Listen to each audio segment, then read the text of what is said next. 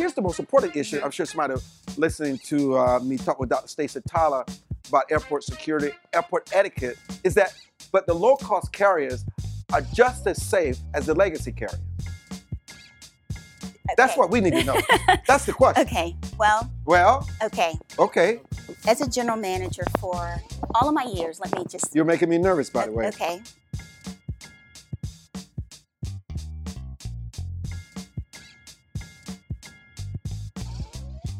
And welcome to another edition of the StrongCast with your host, Armstrong Williams.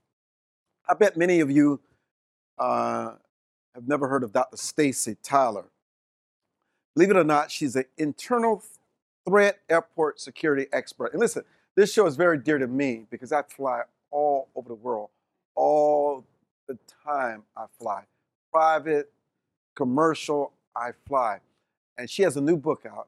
And more importantly, her story, her 22 years of service and dedication to this industry. She used to be a ticket agent. Right. She was once a ticket agent. She knows airport security, and no matter how good we think we have our airport security, people are still able to get contrabands and other things that we would be shocked by through this security. So what we wanted to do is have Dr. Tyler on to give us a course in airport security, what we need to do as private citizens, what the airports need to do, what happens when they don't communicate because she lost an employee that was killed. We want to get into all that. Let us welcome her to the show, and thank you for joining us to discuss this important issue about airport security. Where does it all start?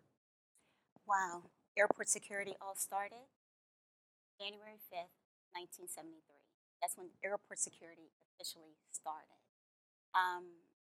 With my 22 years of experience, when I entered into the aviation industry, airport security consisted of CAPS, the computer system called CAPS, the fly list, and passenger one-way or round-trip ticket, way that your ticket is paid for, or you are traveling to one of those highly examined countries, Libya, Sudan, Iran, Iraq. There's 7 of them.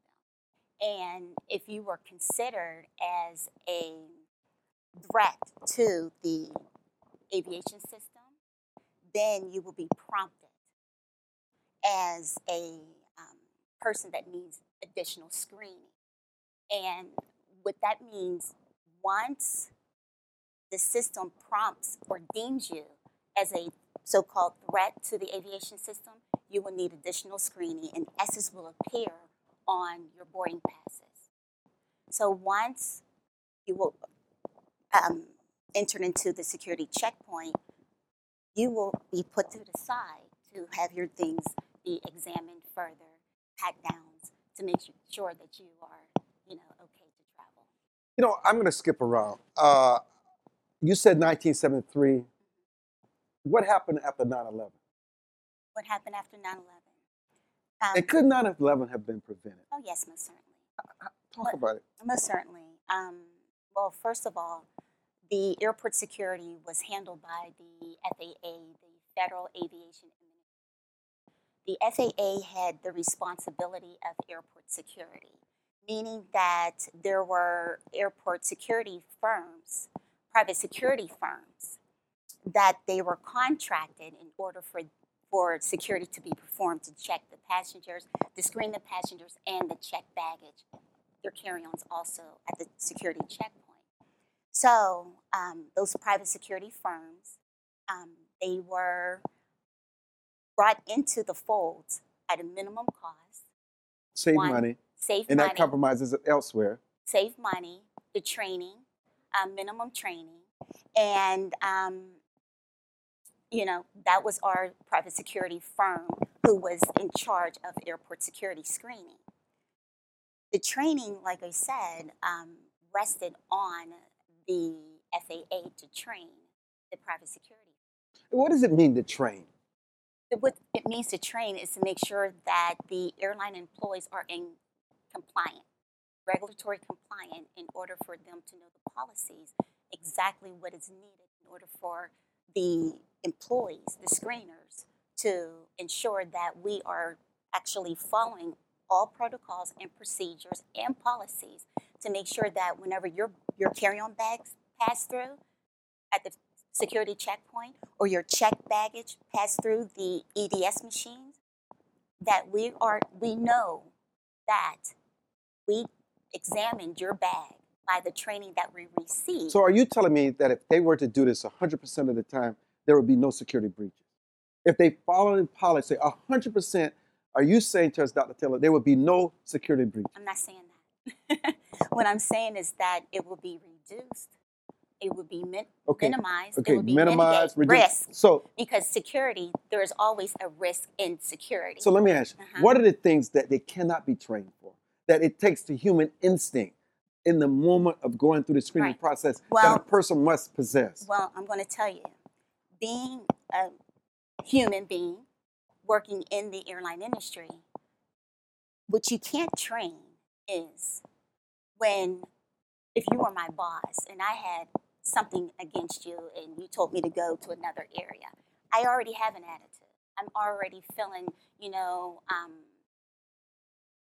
Rebellious. Exactly. Right. So if I'm feeling that, because we all go through, your paycheck's wrong, something's wrong with the family, there's dissension within your group, your leadership, you can't train that.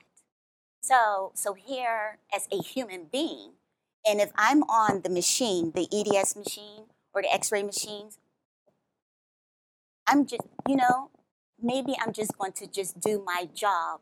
Nothing beyond that. Just do my job. Right. That's it. That's it. You can't train that. Mm-hmm. You cannot train that. And how does that play out in security breaches and where lives are in danger? Okay.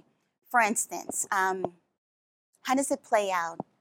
When it comes time for the passengers to pass through the security checkpoints, we have the whole body imaging system right now, the puffers, because of the December 25th terrorist attack on Northwest Airlines 253. How does that play out is because those machines, the whole body imaging machines, came from that terrorist attack. Those machines were really supposed to be utilized in Lagos, okay?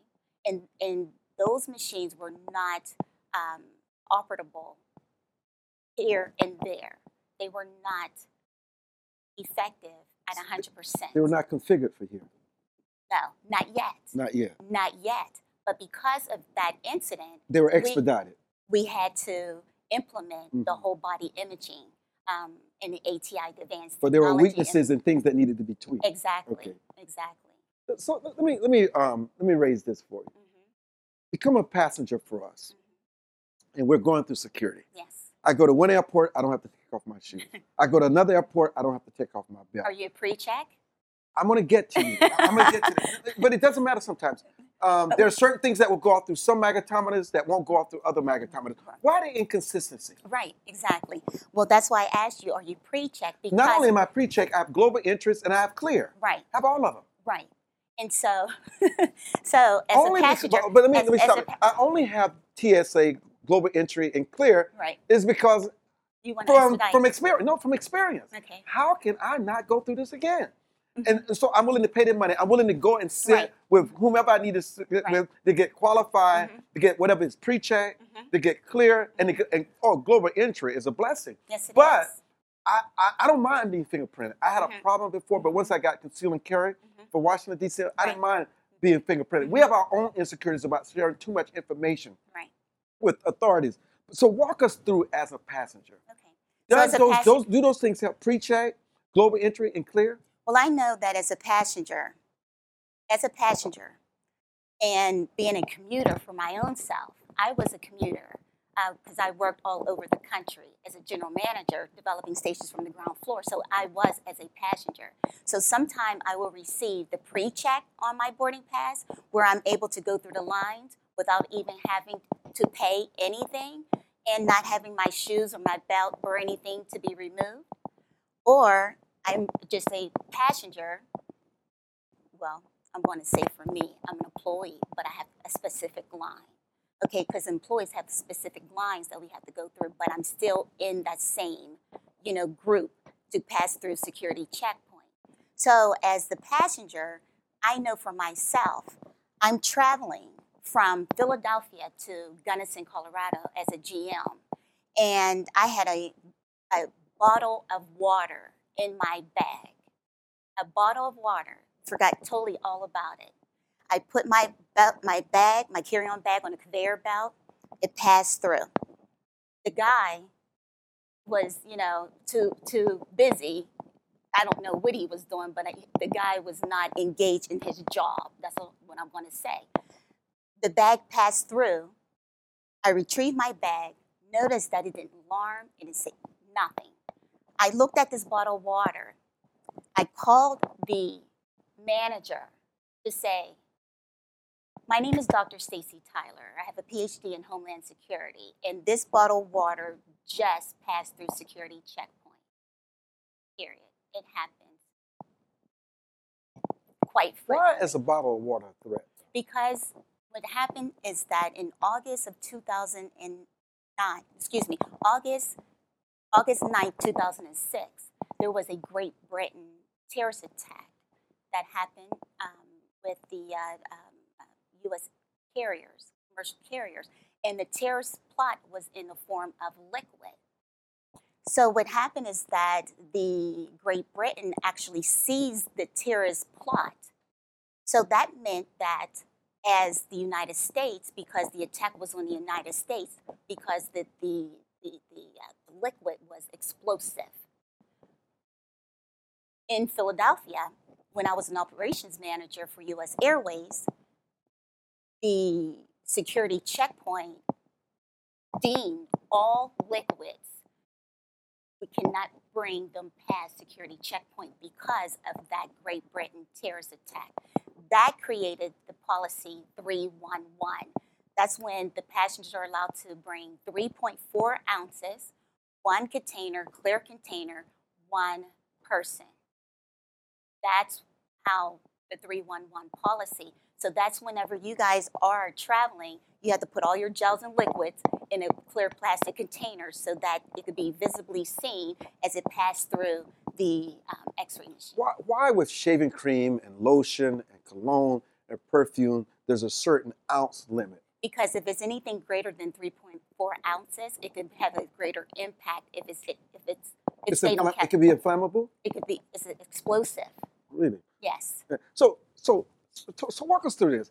How were the terrorists of 9/11 so assured that they could get through with box cutters, Yes. they could breach our security, they could get on the airport?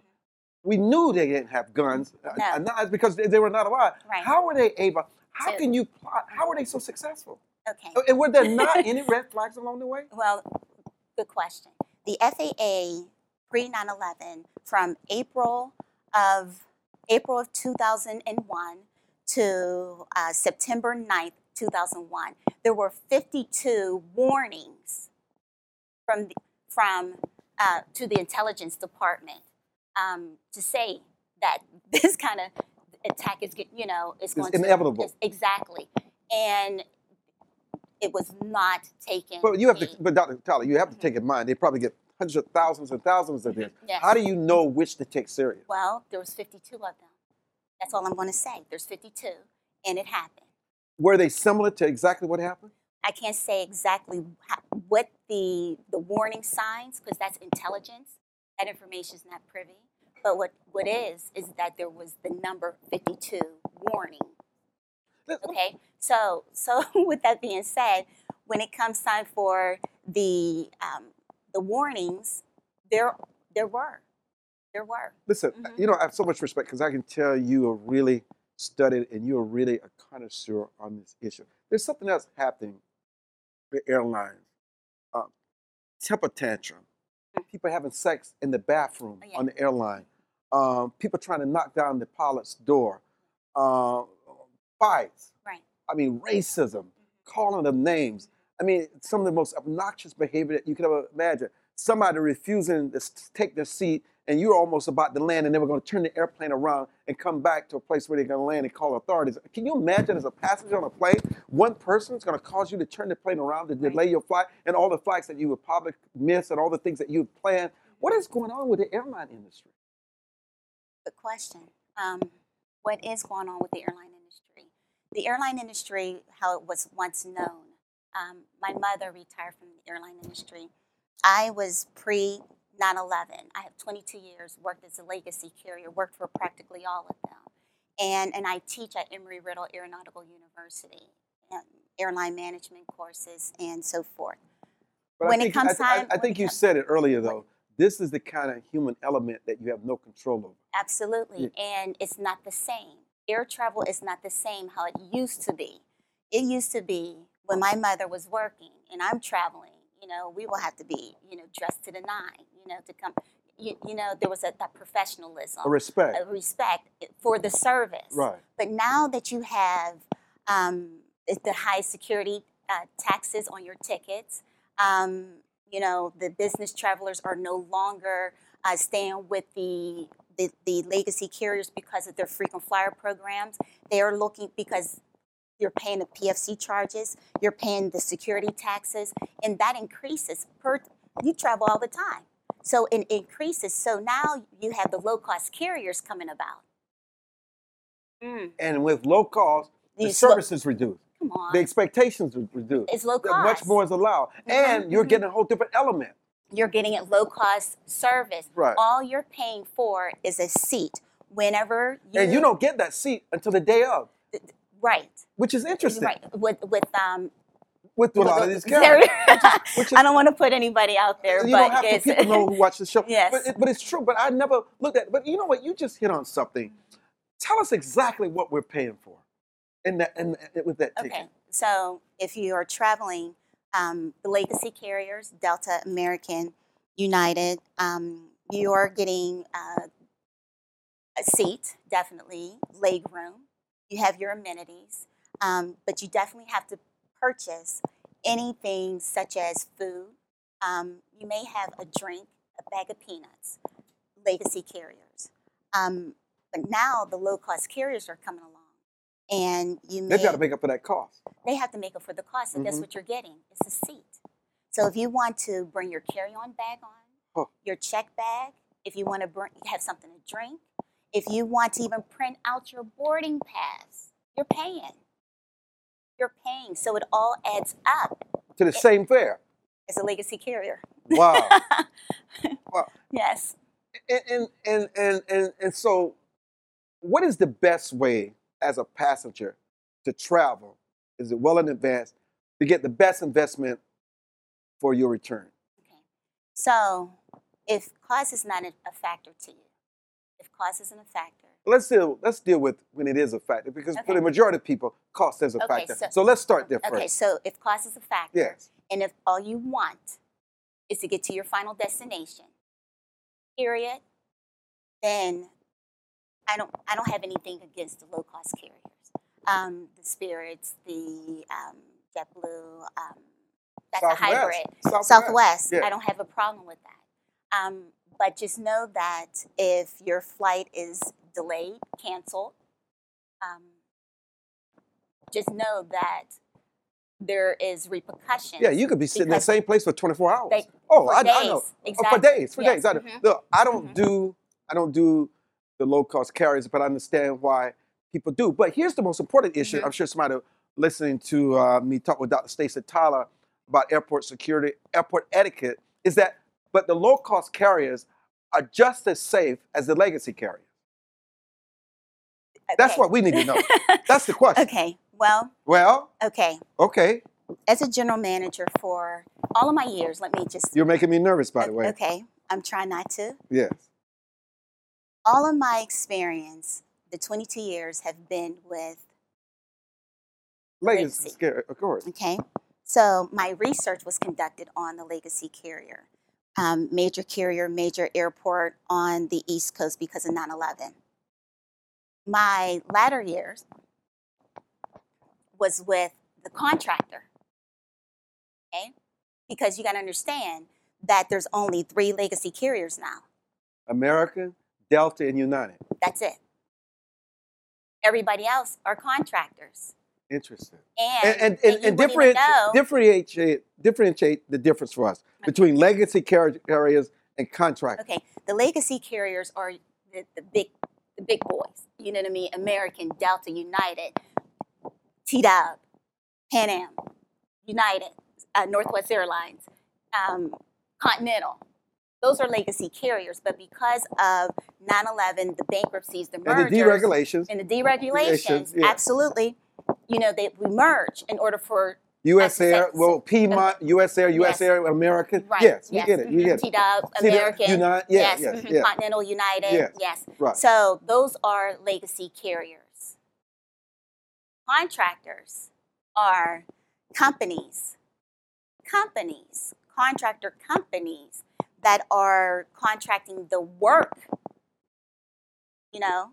obtaining the work from middlemen. Absolutely. Doing the same job. Seamless. You would never know.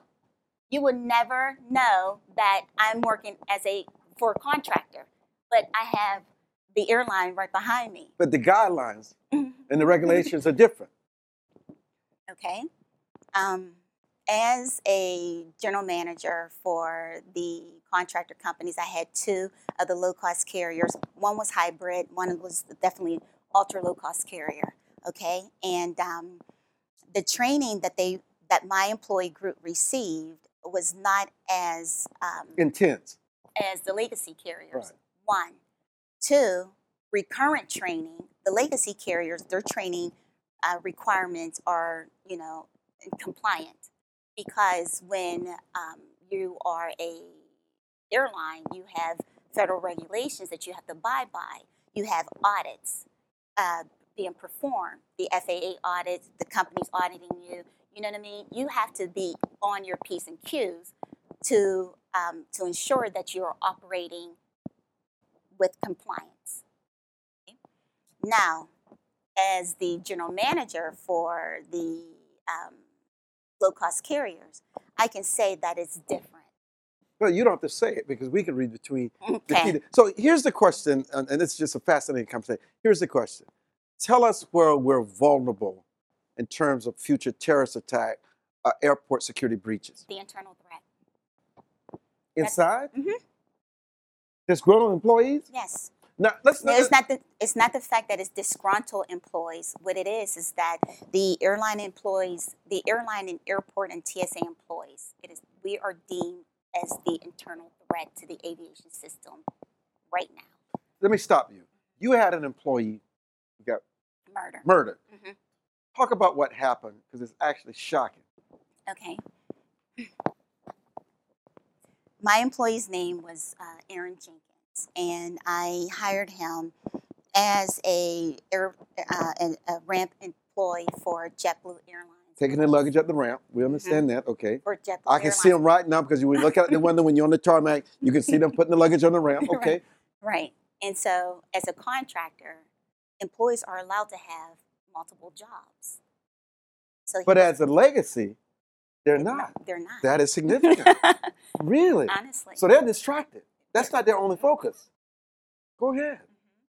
So with the so he was employed with Frontier Airlines and with JetBlue when I hired him. So you just said a mouthful right there, because at the time of his death, Aaron was working two different carriers. Okay, and they're not the same. They're not the same. The expectations are not the same. They're not the same. And that's important to distinguish. They're not the same. Mm-hmm. So Aaron, so that's how I came to know Aaron, because he was my employee. Mm-hmm. Okay, and at the time of his death was May 3rd of this year. This year. This year. Okay. This year. So tell us what happened. Okay, so Mr. Jenkins was in the break room of Frontier Airlines and contracting company WFS. And he was resting. He was on his break. He was on his break, right. resting. Mm-hmm. And an employee came in, and we agitate each other. You know what I mean? Well, it's an intense job. It's an intense job. Yeah. Mm-hmm. He turns on the light. Mr. Jenkins is resting. An employee enters into the break room, turns on the light. He gets up. Aaron gets up and says, can you turn off the light, man? The employee decided not to, so Aaron gets out, turns off the light, goes back, and turns, it's over a light switch, to be honest with you. Well, they started to fight over this discrepancy. And Aaron had the advantage in the fight. And another employee entered into the room, saw the fight, and jumped on Aaron's back. Bear hugged him. Aaron released him by, extending his arm and threw the employee across the room. Aaron is a big guy, and the employee that he threw across the room, he gets up and he charges after Aaron and reaches in his pocket and pulls out a knife and stabs Aaron in his upper thigh. And the pressure was not applied, and he lost a significant amount of blood. And there was So was this guy arrested for manslaughter? Is he in jail? Yes, he is. How could that have been avoided? I don't know if it could have. How can it be avoided? Is because, again, the internal threat. Why did the employee have? I really need to understand. There's, it's not like we're behind a security checkpoint and everybody is like shaking hands and getting along. You know what I mean? There are altercations that goes on, but in this case, this was an actual murder. What happened is that in the case of the gentleman, the employee, I'm sorry, I don't remember his name right now. By him having a knife that's interesting. That he utilized his right. sign And he was able badge. to get that through security. He got it through the security access point. Right. Yes. And so that's why we are deemed as the internal threat, is because we are bringing weapons, contrabands, and prohibited items through security access point. And it could have been a gun. It could. Listen, as the hiring manager, I had 120 odd some employees last year for 2 carriers as a general manager. And I was bringing several potential applicants through the security checkpoint, for the hiring process. So I would give them their requirements. No liquids in gel, 2 photo identification, and I'm bringing you through security. So that means that, be on your P's and Q's, because as an employee, we have privileges such as being escorts, E's, the letter E on your badge. That means that I can bring you into the airport for, business. You know what I mean? And for avoiding meeting. the security line. Well, we will have to go through security, but you won't have to have a boarding pass, no flights. I can bring you into the community but your point is well taken, that this person had a weapon. How is that possible, though? Because what happens is that employees, they do have weapons. I was bringing in a former employee, and to interview this woman for the same position, and but she's customer service, and her bag alarm. I gave her the same requirements. Her bag alarm. The bag was positioned to the side for additional screening.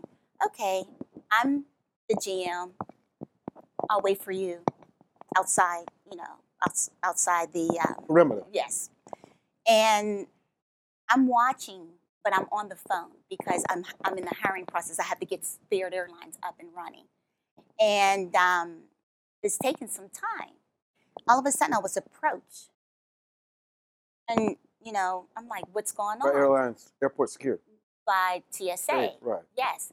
Because the potential applicant, who was a former employee, disclosed that she has a stun gun in her bag. But now, she knows the rules. Come on. We know. But why push the envelope and even jeopardize the interview? So what happened is that, exactly. So here, she actually revealed the information because the machine didn't pick up the stun gun. No. It only picked up the bottle perfume. So she revealed it thinking that that's what it was. So, of course, they're questioning me, and I brought her through. So and my name is what, Dr. Stacey Tyler, Homeland Security. And I'm like, no, this is not. Well, what happened is that the employee, after everything went, was finalized, they brought her back to me, and she said that her mother had given her the stun gun because she worked the late shift at the airline. So look how many times that employee utilized her badge to bring that stun gun in order for her to be protected. You know what it reminds me of the young man in his late 20s who took the airplane, just decided to go. That's in August. In August, just go and come up. Mm-hmm. So this is what I'm talking about. This is the internal threat. So even with this guy, how do you just go and get on an airplane and you're not stopped and just take it and then he dies? Exactly. Kamikaze. How entitled do you think that you are? Because to be honest with you, those aircrafts out there, that's a pretty penny. Oh, you don't have to tell me. Boeing and Airbus, I mean, in order for you to have an order of Airbuses or dash or regional Embraers, it's cost money. First and foremost, that aircraft was a revenue flight, a revenue plane. So for you to actually think that you can utilize your position as a ramp employee, a ground service employee, to say that, oh, I know I can fly this plane because A, you are looking at videos, or two, that what makes you think that you can do this? Pilots went to school, military experience, flying hours, they have to be certified and licensed. So for you to even think that you had the wits to steal an unattended plane that was scheduled for line maintenance and do the tug and tow bar tug procedure by just hooking up the tow bar, attaching the tug to the plane and repositioning it 180 degrees, and then gain access to the aircraft, and no one sees you? Well, let me tell you something. There are 1,002 eyes outside on that ramp. There's cameras, there's people, we're always around. So for him to act alone, Well, you don't think he acted alone? I'm just going to throw my hands up on that one, because here, as a manager and operating with these planes for all my entire career, I know that whenever a plane has to be towed off the gate, repositioned, we have to have wing walkers. That means that we have to have employees on each wing in order for there will be no damage to the plane. Or if the plane is pushing back or coming into the gate, there are there's some procedures that we have to follow to make sure that that plane is not damaged. So for him to reposition, do all of that by himself, and no one say anything, that's where I, as a true airline person, not just speculating, I literally worked and managed this process. I would be remiss if I did not have Dr. Tyler share with us where we made the progress that should give us comfort in our travels, because I certainly don't want this to be a show where you decide you're not going to fly anymore. No. So I don't want to put that. And this is the Armstrong Williams Show. Going away, Dr. Stacey Tyler, I guess. And I guess somebody in the control room is going to give me a time code, because I just think I've been talking forever. I'm sure they'll tell me where I am in the time. But what gives you comfort in the progress that we've made? Okay. What gives me comfort is that this information that I'm sharing with you is information, or it's an area that is uncharted. This is uncharted territory. You never heard of anything like this, have you? Let me just tell you this. I'm in media, and I travel. Oh, sorry. 33? Oh, wow. I know so. I travel. And because I travel, there are things you can just pick up on. When people who have prosthetics in their legs, I mean, it seems like they can do a better job when people are going through there. And then some people don't even notify. They forget when they're flying. We talk more so about the internal issue. What I'd like to do in the few minutes that's left is talk about the progress we're making. But what is it we can do to make it better for the airlines as we go through these security points? Well, okay, so there's two parts to this. It's the internal part and also the passenger part. See, legislation, everything has been deemed on the passenger. Different programs, the lengthy lines, every policy, the breast formula, the batteries, the 311 policy, the electronic policy. You know what I mean? I can continue to name the policies. And those policies are for the traveling public. Okay? So, and you guys are paying for the service of TSA. You know what I mean? Yes. Okay. So as far as the passengers are, you guys are abiding by the policies. You have, So the issue is not really the passenger. No, because yeah. Thank you. Because You here just stated the issue. It's yes, internal. It's Look, internal. how can people find out more about you? Okay. Well, I have my social media. I'm on LinkedIn. Dr. Stacey Tyler. I am on Twitter. Web page? Webpage is www.interactiveintelligencecorporation.com. Interactiveintelligencecorporation.com. What is it that you wanted to say, Dr. Tyler, that you have not said of all the things that we've discussed? Right. See, I'm not here to be the doom and gloom of this process. With all of my research on the miscommunication of TSA policies down to the frontline employees, preventing weapons, contrabands, and prohibited items through security access points, I have developed 10 Homeland Security courses. I also took 2 of those courses and made them online. My goal is to improve or to modify the existing programs that they already have as far as their training for the new hires. Whenever an employee gets hired, it really starts with the user group, because there's only minimum training whenever you're hired to receive those cited badges. There is much more information that's out there. I have been all over the country. I've worked in a hub location. I worked in the field locations. I have been, like I said, with various carriers. And I could tell you there are only 4 requirements that is given. You're taking 2 courses: airport security cited badge and drive. That's it. So there's minimum information that's given to the airline and airport and TSA employees at the time that they receive their badges. 1.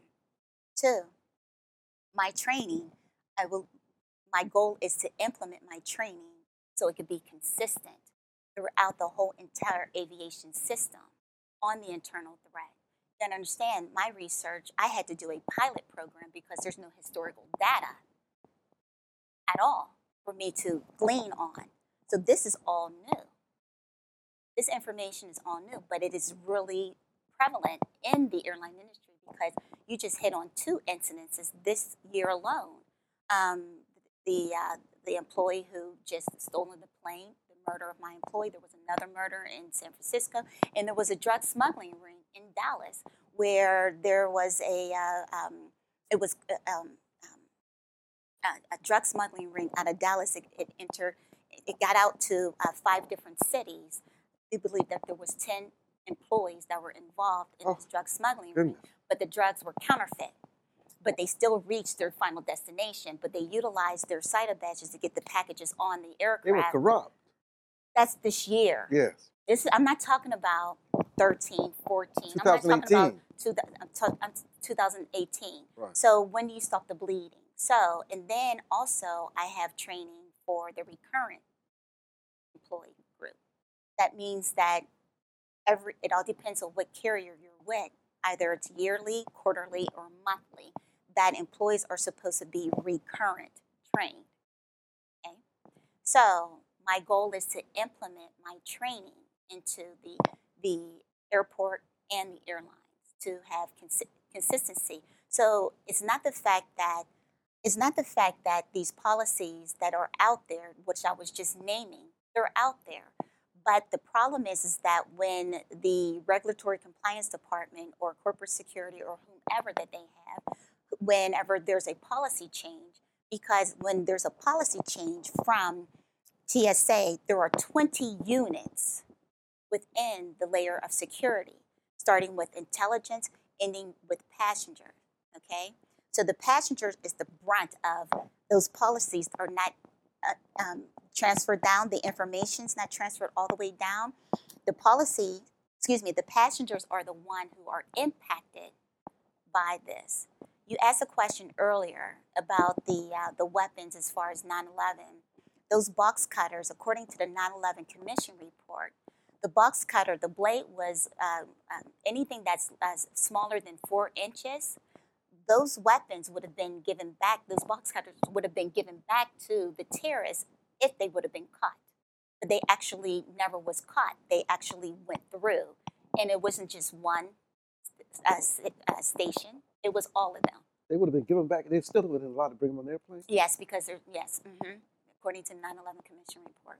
Yes, listen, I cannot thank you enough for joining us. Thank you. Very provocative, very profound, game-changing conversation. Thank you so much for what you do. I'm Armstrong Williams. Have a good day. Thank you for having me.